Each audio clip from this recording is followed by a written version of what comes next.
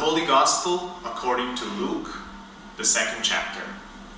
Glory to you, O Lord. When the time came for their purification according to the law of Moses, Joseph and Mary brought Jesus up to Jerusalem to present him to the Lord. As it is written in the law of the Lord, every firstborn male shall be designated as holy to the Lord. And they offered a sacrifice according to what is stated in the law of the Lord, a pair of turtle doves or 2 young pigeons. Now there was a man in Jerusalem whose name was Simon.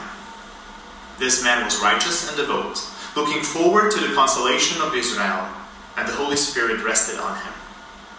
It had been revealed to him by the Holy Spirit that he would not see death before he had seen the Lord's Messiah.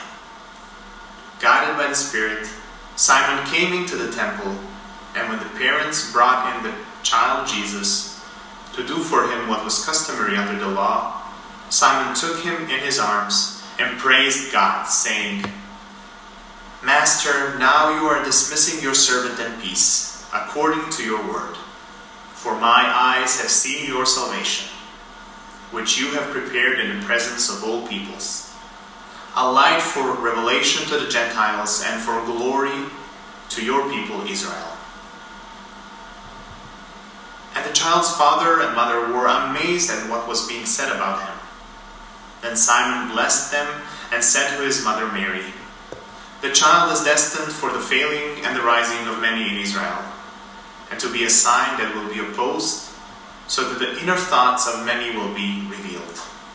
And a sword will pierce your own soul too." There was also a prophet, Anna, the daughter of Phanuel, of the tribe of Asher. She was of great age, having lived with her husband 7 years after her marriage, and as a widow to the age of 84. She never left the temple, but worshipped there with fasting and prayer night and day. And at that moment she came and began to praise God and to speak about the child to all who were looking for the redemption of Jerusalem. When they had finished everything required by the law of the Lord, they returned to Galilee, to their own town of Nazareth. The child grew and became strong, filled with wisdom, and the favor of God was upon him. The Gospel of the Lord. Praise to you, O Christ. Let us pray. Holy Spirit, please fill our hearts as we listen to your word, and change us into the image in which we were created, the image of our Lord and Savior, Jesus Christ. Amen. Jesus is Lord. Probably the first creed and confession of early Christians. Jesus is Lord. Short and simple. But in our Christian and post-Christian cultures, these words might seem quite harmless and even maybe a bit cliche. Our cultures have heard so much about Jesus that his name, it seems, has lost its radicality. But in the first century, confessing Jesus is Lord was far from harmless. In the first century, claiming that Jesus is Lord was an act of rebellion and treason. Because claiming that Jesus is Lord meant refusing these titles to others, to those who claim to be lords. Claiming that Jesus is Lord meant proclaiming Caesar is not.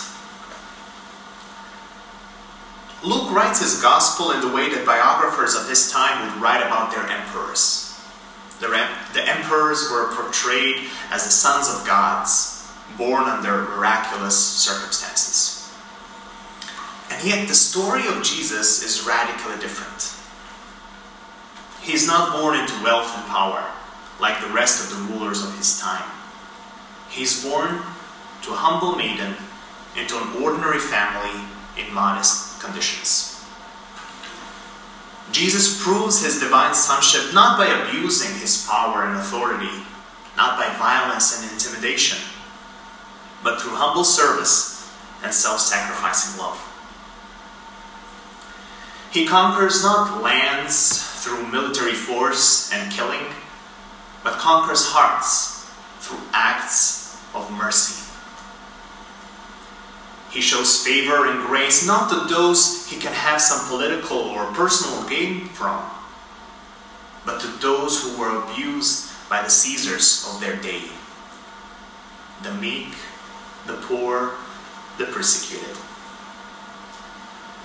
Jesus' birth presents a threat to the status quo, to the powers that claim to rule the earth.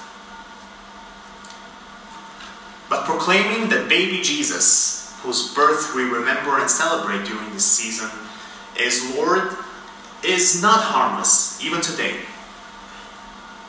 Because to say that Jesus is Lord, we are automatically taking away this title from the rulers of today, from the tyrants that enslave us, from unjust systems, from abusers, exploiting bosses. And in the end, proclaiming that Jesus is Lord takes away our own rights to call ourselves the lords of our lives. Proclaiming that Jesus is Lord takes away the title of Lord from our own ego as well, who is more often than not the most oppressive tyrant in our lives. But this is good news, because God's kingdom that came among us in Jesus is different from all the other kingdoms of this world.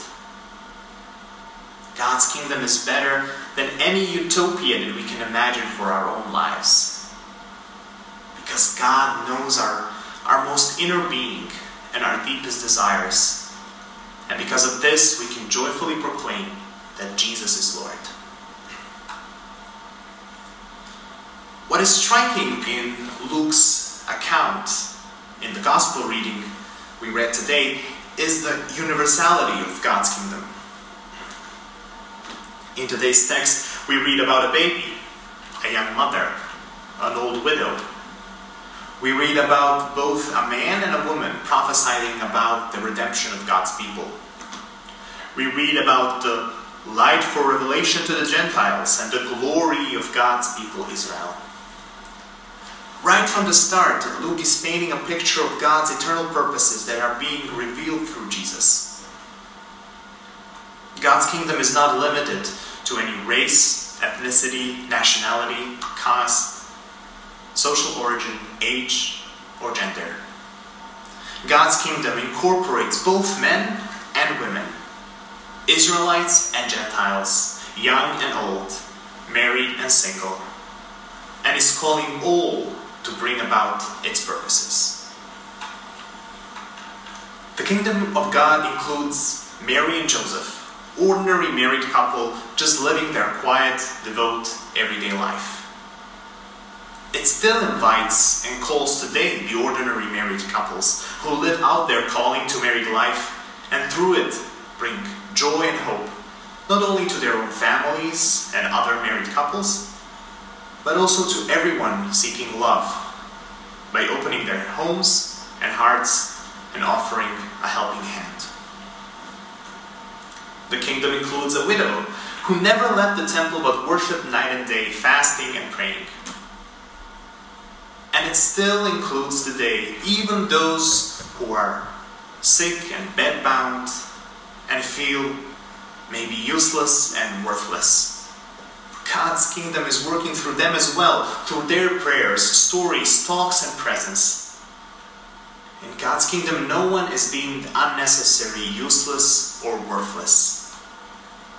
Everyone is made in the image of God, and as such is called to reflect God's image in their own life, in their own way, to those around them. For everyone is crowned not only with dignity that comes from being created in God's image, but also with a divine purpose. The kingdom also includes a baby. Our Lord by taking on himself the form of a child, blessed and consecrated childhood, and highlighting the dignity of children that was and still is so often ignored and trampled upon by neglect, abuse, exploitation, and depreciation. And not only that, but our Lord sets children up as examples by proclaiming that no one can enter God's kingdom if they do not have the faith like the little ones. When describing the birth of Christ, Luke described the shepherds as coming to worship the one through whom God has promised to restore God's whole creation. Similarly, Evangelist Matthew described the Magi, or the wise men, most probably Zoroastrian priests and scholars, who also came down to bow down to the newborn king. So God's kingdom includes both the so-called blue-collar workers and the so-called white-collar workers. Those with more privilege and those who are underprivileged. God's kingdom works through every vocation, because every vocation that is done in God's name brings love to one's neighbor, even through those jobs that society scorns. The Magi, they were not a part of the chosen people. They were Gentiles, like we said, most probably Zoroastrians, meaning they belonged to a different religion. On top of that, they were most probably practicing astrology, a discipline that was prohibited by God as dangerous, when they saw the Bethlehem star that brought them to Jesus. And yet God used this to bring them to Jesus. The Christmas stories tell us that God truly does work in mysterious ways. The fact that God became a baby is the most striking example of this.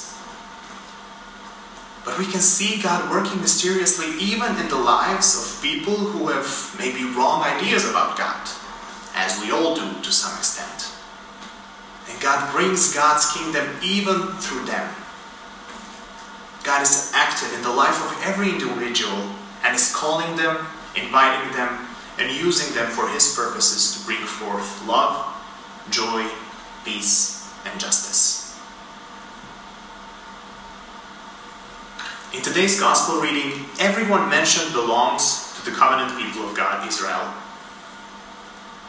But Simon sees in Jesus the one who will fulfill the hope of the Hebrew Scriptures, the one to save not only Israel, but even the nations, the Gentiles, those whom Israelites very often saw as inherently godless, sexually immoral, and morally corrupt. And yet Simon rejoices that God's kingdom is not an exclusive club of one nation and one race, but incorporates even those we might feel maybe uncomfortable sitting next to at the Lord's table. Through Jesus, God is claiming not just one nation as God's own, but is reclaiming the whole creation, every nation for Himself. God wants to dwell among us and rejoices at our variousness. In our own congregation, Bratislava International Church, we have the privilege and a blessing to experience the diversity of God's chosen people. The blessing of many languages, cultures, races, nations, and people coming together to give thanks to our Lord for what He has done and what He continues to do for us. At BSC, we experience a little sneak peek into that glorious future when all nations will sit at the Lord's table and live together in perfect harmony and love. The Christmas stories keep reminding us that God's kingdom is not like the earthly kingdoms. It is radically different. God is king. And yet, He's a different kind of a king. While the earthly kings, presidents, prime ministers rule through violence, intimidation, sowing division, hatred, and fear of the other, Jesus, our true king, rules non-violently through love, peace, and joy. But let us not be fooled. Love, peace, and joy, These are not passive virtues. Living for God's kingdom means actively living for love, feeding the hungry, clothing the naked, visiting the sick and the imprisoned, forgiving the enemy, preaching truth in love, sacrificing for others, telling them the good news of God's kingdom that has arrived in Jesus. And these are not passive or easy things. They require much discipline, practice, study of Scripture, prayer, the sacraments, and the mutual encouragement of others living for God's kingdom. They require us to look the world into the eye and say, no, I shall not be conformed to your violent and dehumanizing ways. I will follow Jesus and his way of self-sacrificing love instead. Because that is the most powerful force in the whole universe. Because that is the only force that has the power to change our hearts.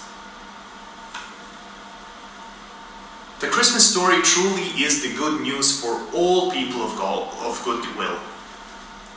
It is a story of our rightful King returning to reclaim his realm and to liberate God's people from the bondage of sin, death, oppression, injustice, persecution, abuse, and all the works of the devil. Although he comes as a baby, he is far from powerless. He is Lord. Jesus is Lord. And that changes everything. Amen.